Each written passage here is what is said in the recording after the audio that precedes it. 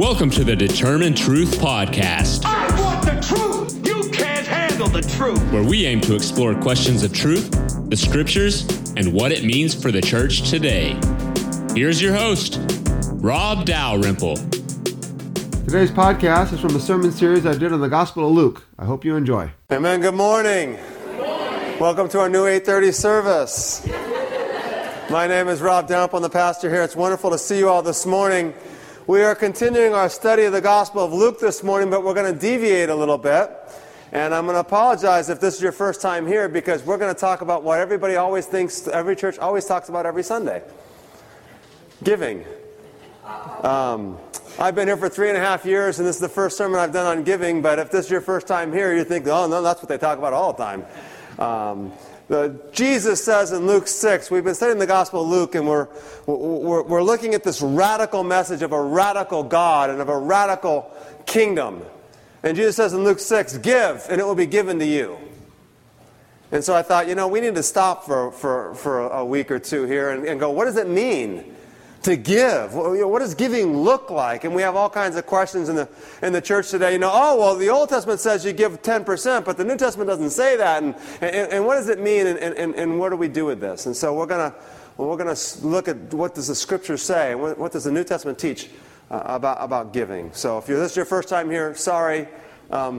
Come back next week when I finish the same sermon and talk about giving 2 weeks in a row and maybe 3 weeks in a row. Come on Easter and I won't talk about giving and it'll all be better. If this is your first time here, we want to encourage you to fill out one of these Connect cards and put them in the offering plate and give us a record of your attendance so we can communicate and connect with you as well. And you don't have to put your checking account or credit card. See, I'm not actually going to go that far. And just your name, your phone number, and other good things there, so we can connect with you there.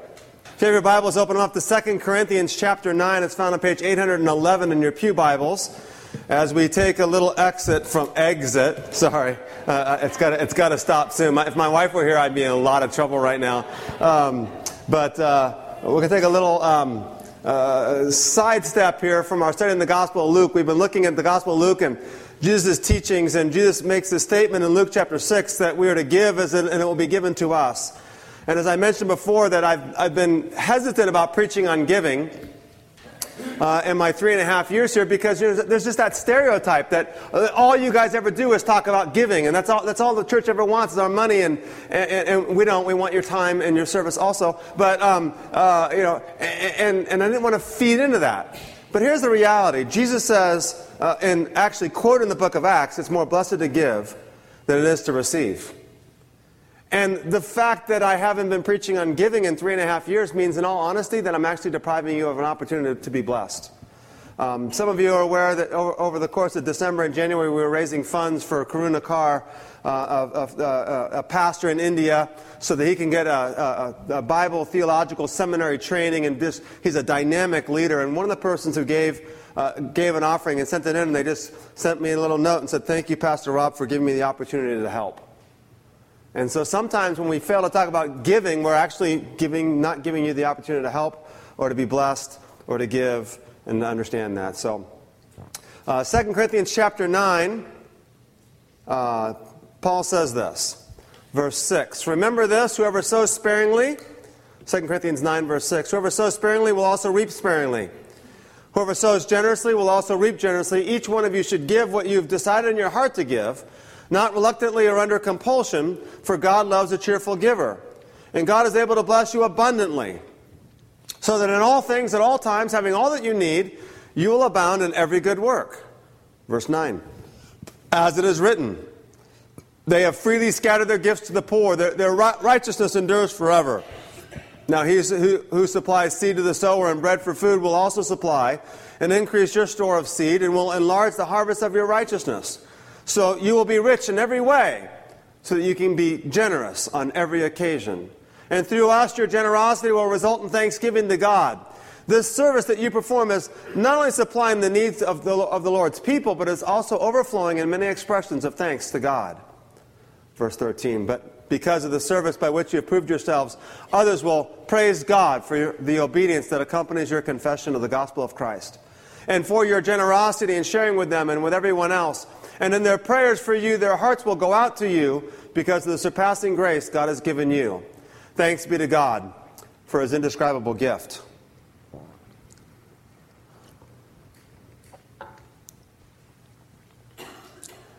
One of the reasons why I don't like preaching topical sermons, of course, is the fact that, when you jump from this text and you jump from that text and then you go to that passage, and often what happens is we lose the context in which something was spoken.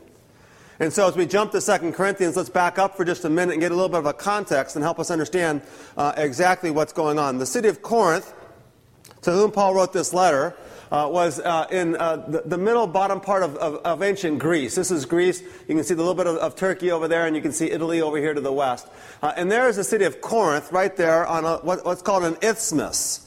An isthmus is a narrow strip of land separated by two bodies of water. And you can see a little bit better maybe here. The Aegean Sea kind of comes in here on the east side. There's Corinth. And then the Adriatic Sea comes in on the west side. And so there's this 4-mile stretch of land called an isthmus that separates the Adriatic and Rome from the east, Greece and Turkey. And Corinth is located on that isthmus.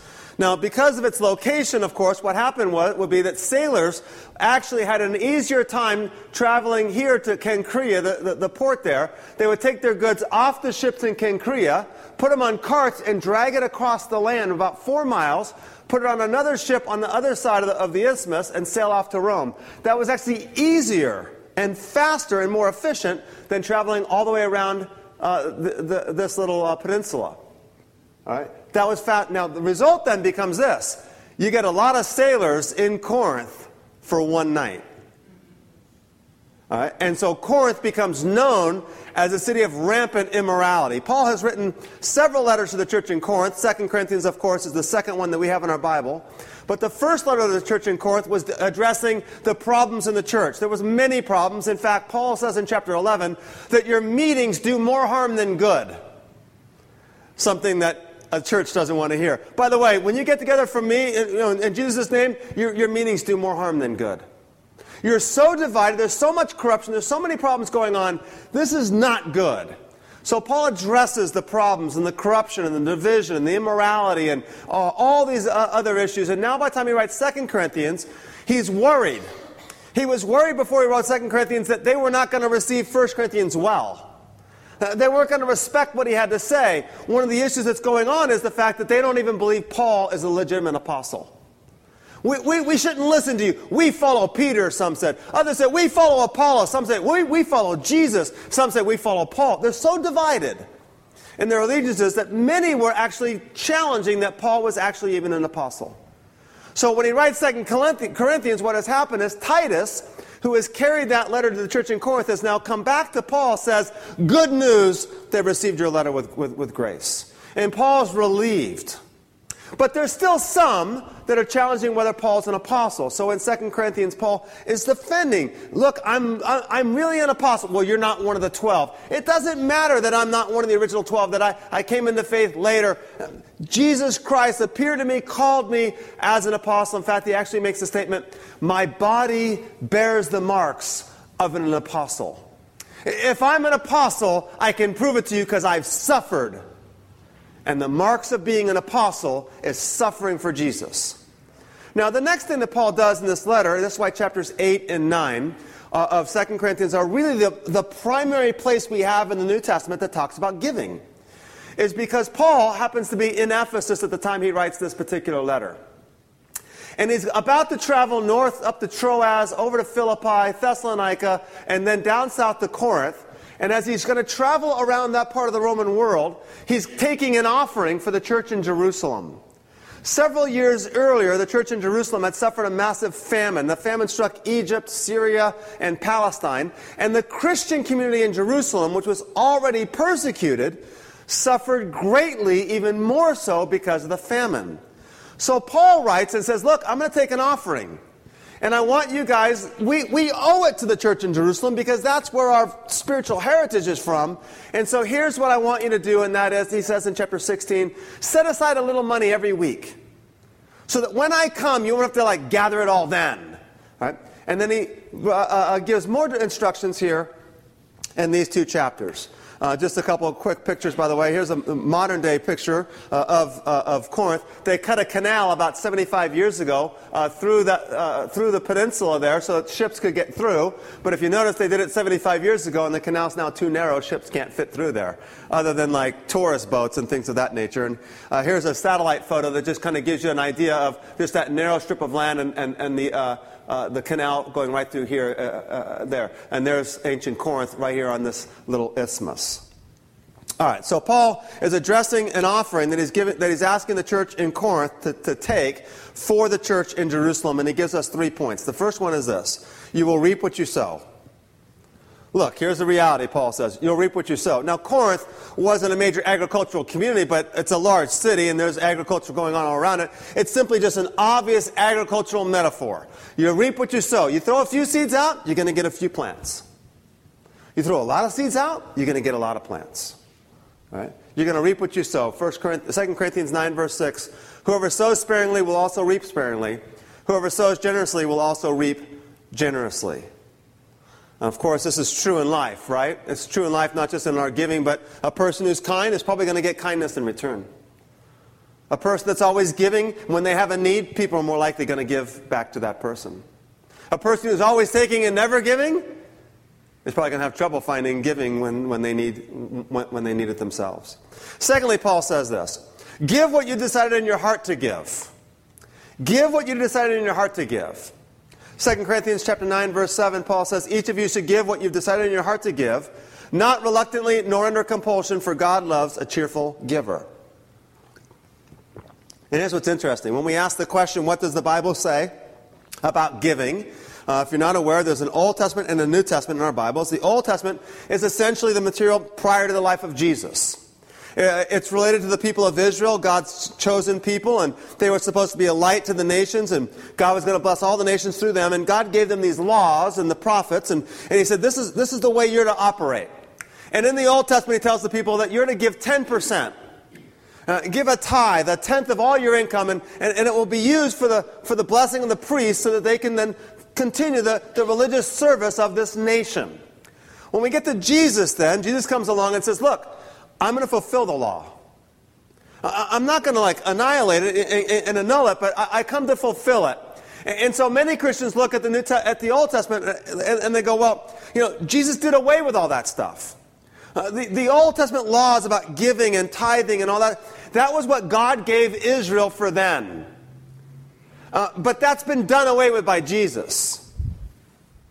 So when we ask, what does it mean to give in the New Testament world, we're like, well, Paul tells us we only need to give cheerfully and freely and not under compulsion. So, we don't have to give 10%. If we do, that's great.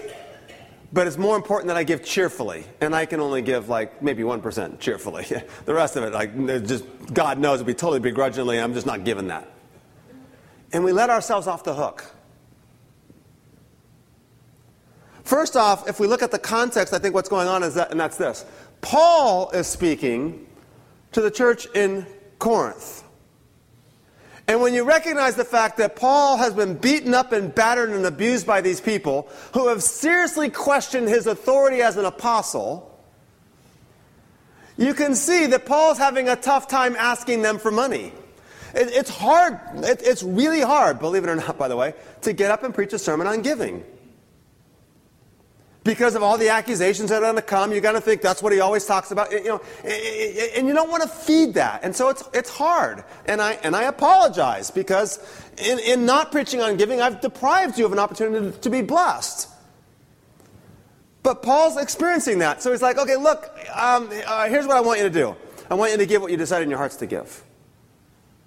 I'm not compelling you to give. I want you to give cheerfully and freely. And what we do is we take that and we make this an edict from God. God only wants you to give cheerfully and not under compulsion. No, Paul wants the church in Corinth to recognize that he's not going to beg them and he's not asserting his apostolic authority and don't be upset with him. Nobody said that God is good with us stopping there. That God might not want or compel us to give. Let's go a little bit further. Number 3. God will bless the giver abundantly. God will bless the giver abundantly. 2 Corinthians chapter 9, verse 8. And God is able to bless you abundantly so that in all things, at all times, having all that you need, you will abound in every good work.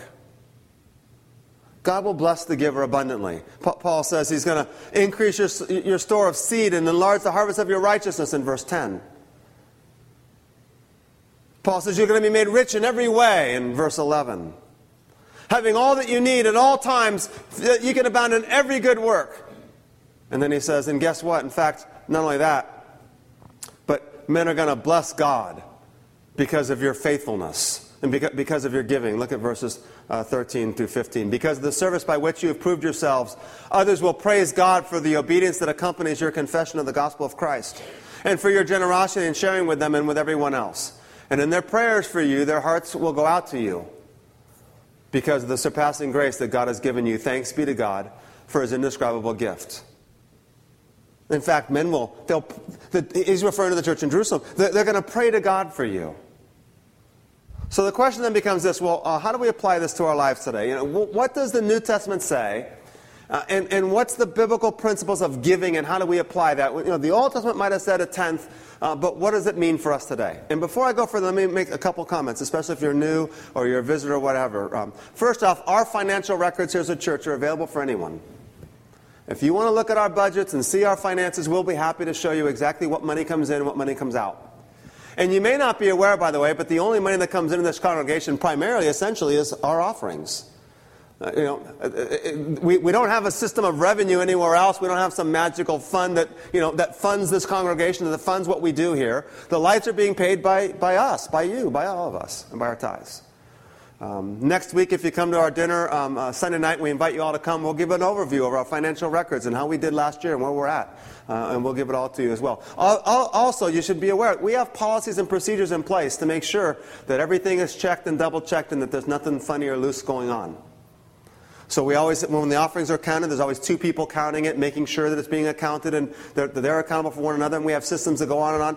And by the way, I don't know who gives, and I don't know how much you give. And if you try to come up and say, well, Rob, you might not know, but I'm one of the people who get, I'm just going to plug my ear and go, ah, like a 3-year-old boy who just lost his toy to his little sister. Because I don't want to know who gives. I don't want to know how much you give. It's not my job, etc. Now, one other thing, by the way, my salary and Courtney's salary, if you're not aware, is voted on by you. It's voted on by you. Okay? You know exactly how much I make. You vote and approve, and or if you're a member of our congregation at least, you vote and approve my salary and Courtney's salary every single year. And I've said before, and let me make 2 comments on that, by the way. There's 2 dangers of a church when it comes to paying your pastor. Number 1, of course, is not paying your pastors enough. And then they get overburdened and overbearing, and they have to figure out a way to survive and how to get along, and and taking on extra jobs, and it's burdensome, and because ministry is always as difficult as it is, and to add to that the financial burden of not making enough money. But there's another danger, and that's paying your pastors too much. And I would exhort you as a congregation to always be careful to make sure that when you're evaluating my salary, Courtney's salary, that you're making sure, are we paying them enough? And then say, and are we paying them too much? Because if a pastor, I've seen it before, by the way, a pastor goes bad, and guess what happens? They can't make the same living somewhere else that they're making in the pulpit, and so they won't give up the pulpit, even though they've gone bad. It's hard to get rid of them. So be careful about paying too little or about paying too much. All right, let's move forward here. What does the New Testament say about giving? Well, first thing I want to say is this, is a couple weeks ago we were talking about Jesus' statement about blessed are the poor. And I asked the question, I had mentioned to you that I asked the question on Facebook, what does Jesus mean when he says blessed are the poor? And I noted that many of the people on Facebook, on my feed, commented and said, well, you mean poor in spirit. And others said, well, when Jesus says blessed are the poor, that means those who recognize their need for Jesus. And that's true, but by the way, I did not mean blessed are the poor in spirit. I said, what does Jesus mean when he says blessed are the poor? One person, a good friend of mine, and Eric knows him well, also replied, well, Pastor, you mean poor in spirit, right? And I said, no, I mean poor. You see, Matthew chapter 5 says, blessed are the poor in spirit. But Luke chapter 6 says, blessed are the poor. Luke doesn't define as poor in spirit, he defines it as poor. In fact, he says, woe to you who are rich. He's clearly contrasting poor and rich. and wealth. And what we do so often when we come to passages like this and questions like how much should I give and is that we soften the text. Oftentimes to make ourselves feel comfortable. I'm trying and I'm doing my best, and Jesus knows I'm doing my best, and I'm comfortable doing what I'm doing because the Bible says this. And so we wrestled a few weeks ago, the last few weeks, with what does Jesus mean when he says, blessed are the poor? And how come the gospel is good news to the poor? And so now I think we need to wrestle with a little bit with this idea of what does Jesus mean when he says, blessed, or when he says, give, and it will be given to you. Let me give several thoughts. Number one, the God in whose likeness we are made is a generous God. The God in whose likeness we are made is a generous God. One of the things that we're going to comment on and note, of course, is the fact that we often don't give because we're afraid. I'm afraid that if I give this away, I won't have anything back. God knows I need this, and we're afraid. And the reality is, our God is a generous God. Second point would be this. Giving is based on the model of what God has done for us. Giving is based on the model of what God has done for us. 1 John 4:19 says, we love because he first loved us. And there's a song that we sing, Jesus paid it all to him I owe. Our giving is modeled by God, who laid down his life for us. And then he says, okay, now go and do that likewise. Number three, the key question, of course, is where's our hearts? Where's our heart? I mean, that's the bottom line, is where's our heart? You see, what happens sometimes is we use these external means by measuring, pastor, he's so spiritual, because he preaches these dynamic sermons, right? Come on. These wonderful, yeah, exactly, thank you very much. If you're listening online, they're like applauding and falling down right now, so just, I'm sorry we don't have this on video and we can't turn the camera around, but I've got, settle down, okay, thank you. So, you can measure my spirituality by looking at my American Express statement. You can measure my spirituality by looking at my calendar and seeing what I do. Spirituality is not simply measured by these external things, it's measured by our hearts. And our hearts are indicated by what we spend our money on and where we spend our time. Matthew chapter 6 says, where your treasure is, there will your heart be also.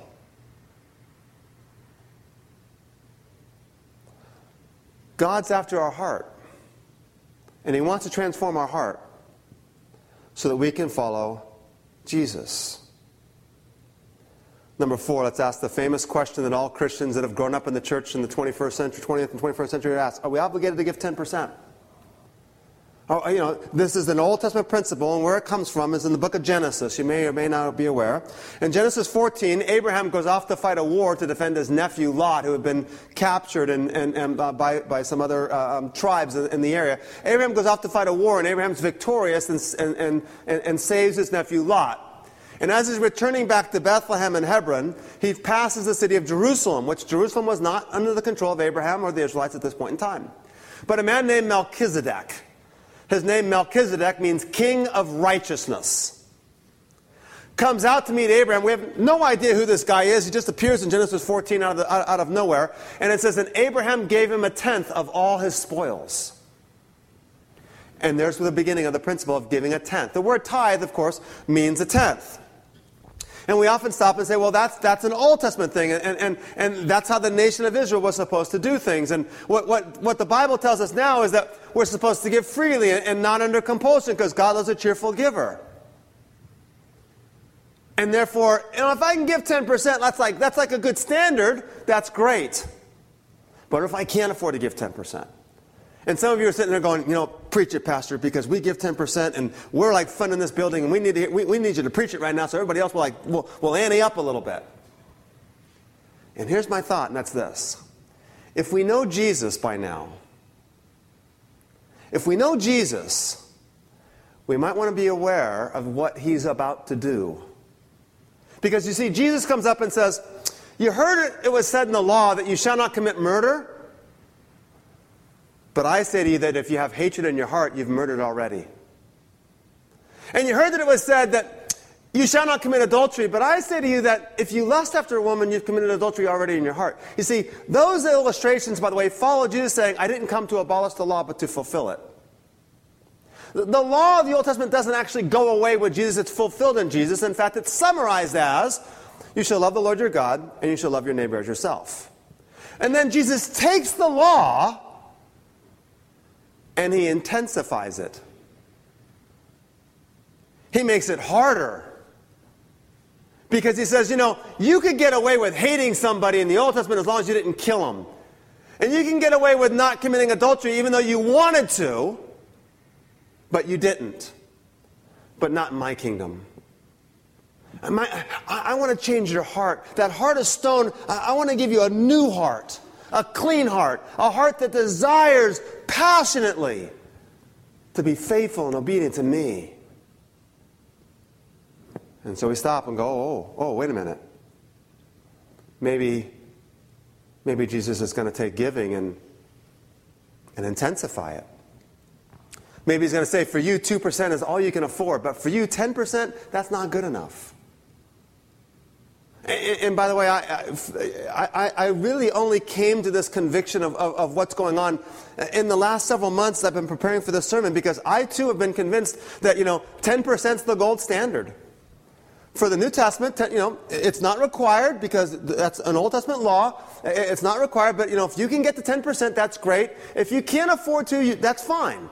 And let me reiterate, by the way, someone that makes $20,000 a year should probably not be giving anything at all. If you have a family of 4 and you make $20,000 a year, you live below the poverty level, you probably shouldn't be giving anything. But if you make $250,000 a year, maybe 10% is not good enough. And I really only came to that conviction in the last 6, 7, 8 weeks as I've been studying and preparing for this particular sermon, even though I've taught seminary courses on 2 Corinthians. And on Jesus, because I began to realize, wait a minute, what's Jesus going to do with the law? He's going to make it more intense. And all of a sudden, I surrender all means my 10%, maybe it's not actually enough. The next point would be this. Let me skip down here. New Testament giving is sacrificial giving. New Testament giving is sacrificial giving. Ephesians chapter 5, Paul says this. Follow God's example, therefore, as dearly loved children, and walk in the way of love, just as Christ loved us and gave himself up for us as a fragrant offering and sacrifice to God. We give because it's modeled on Jesus. And Jesus says, Rob, you've been given 10%, that's wonderful, but guess what? It's not good enough. You can give more.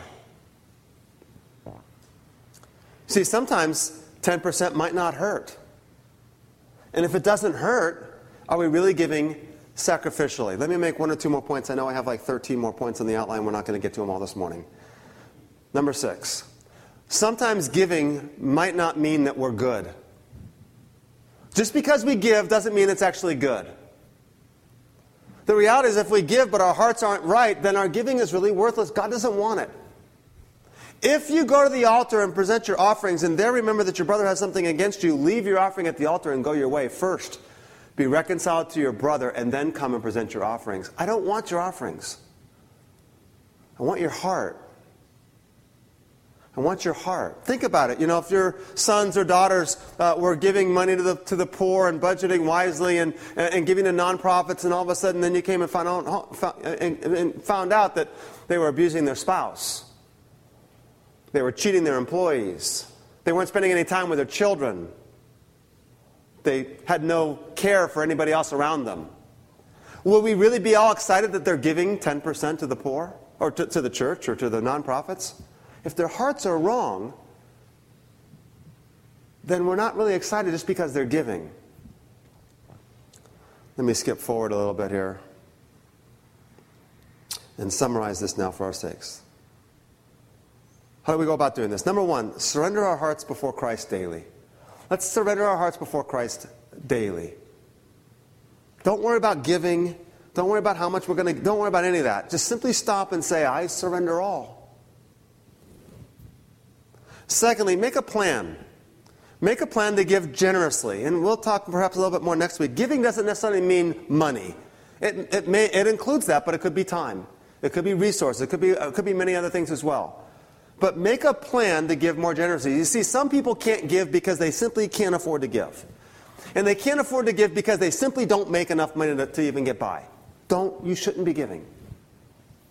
But some of you can't give because you make plenty of money, but you've been spending it recklessly, and you're in debt, and you got credit card bills, and you got all kinds of problems. All right, well, no one's saying you got to give 10% because you make enough money. No. You need to get your heart right and recognize that spiritually before God, my heart's not been right because I've been wasting it on these things. And so now make a plan. Get a budget. Start seeing what you're spending and start figuring out how you can spend more wisely. And if you need to, we have people here that can help you counsel you financially. We could do another Dave Ramsey class if we need to as well. We've done a couple of them already to help you figure out how to budget and how to save and how to be wiser with your finances. And maybe you pay off one of your bills and you finally get that paid off, and now you have a little bit extra to contribute, and then you can start paying off other bills, and eventually you can get yourself where you can give 2% and maybe 3% and maybe more and more over the course of time. Some of you guys, and some of us have so much stuff that we have to have storage units to house it in. And what if we sold that stuff and gave it away? And not only did we give away the stuff and the proceeds from the stuff, but now I don't have to pay the storage unit any longer to house stuff that I really obviously don't need. And I recognize, by the way, right, sometimes we have stuff because our parents have passed away or they're ill, and it's there for a time. I'm not speaking of that. I'm speaking of the fact that sometimes we have so much stuff, we have to have a storage unit for it. Sell it and give it away. And then see if God doesn't bless you in response. Thirdly, give until it hurts. Give until it hurts. This is a sign that we're trusting God. In the Old Testament, giving was a form of sacrifice. In the New Testament, giving is exemplified by the cross. So we give until it hurts. Sometimes I've seen a guy on the side of the street and I've given him $1 and I realized I gave him that didn't hurt. I won't even notice that it's gone from my wallet. I don't even know how much cash I have in my wallet. It's like 22, maybe 23, maybe 24. I gave him one. I'm down to like 21 or 22 or 20. I don't know how much I'm down. It didn't hurt. And Jesus says, look, give. And give until it hurts.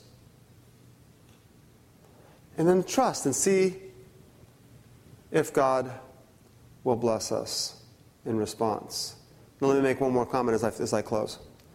I'm not asking you to give to this church. Our elders are like, what the heck are you doing, Rob? I'm not asking you to give to our church. I don't care where you give. I care that you learn to be giving people. Jesus Christ gave it all for us. And let's give it back to Him. If you want to bless this church, then bless this church. You'll see our budget. We could use it. But if you want to bless God's kingdom some other way, bless God's kingdom some other way. That's up to you. And we could talk more about that and whether you should give to your local church first. I'm not going to preach that. I'm going to preach that Jesus said it's more blessed to give than it is to receive. And the fact that I haven't been telling you to give means I've been depriving you of an opportunity to be blessed. And I want you to do that so you'll be blessed. And by the way, if you're listening online and you don't go to church and this is your church, you don't get to get off on this one. You got to give too. And we know some of you, by the way, have donated online and you've given because you've been blessed by our messages, and we thank you for that. But give. Let's pray. Father, we come to you this morning and we thank you that the greatest gift of all was given by your Son, Jesus Christ, and by you that we might have life. And now we say all we have is yours.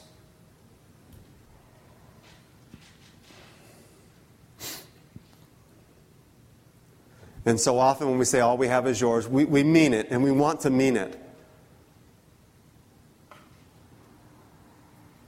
But we don't think it includes our wallets. And we don't think it includes our time. And we don't think it includes our treasures. We go to church and we put something in the offering plate and we feel like we're good. And then we recognize, Lord, and we stop and we say, look, you gave it all. All to him I owe. And when we don't give it all, we're showing ourselves that, and you, that we haven't really actually surrendered our hearts to you fully. Because we don't trust you enough, apparently. And we worry about where something might come from or how we're going to provide for this. And we read these promises that you will expand our wealth so that we can give more whenever we give. Because once we change our hearts to become giving hearts, you bless us with more so that we can give more because our hearts have been blessed so that we give. And now you'll trust us with more. But we're afraid. So, Father, show us. Remind us. We thank you for your grace. We thank you for your mercy. We thank you for your Son. We pray all these things now in the name of our Lord and Savior, Jesus Christ. Amen. Thank you for listening to today's podcast. If you would like more information on the Determined Truth podcast, you can find us on iTunes. You can follow Rob's blog at determinedtruth.com or purchase his books on Amazon.com. See you next time.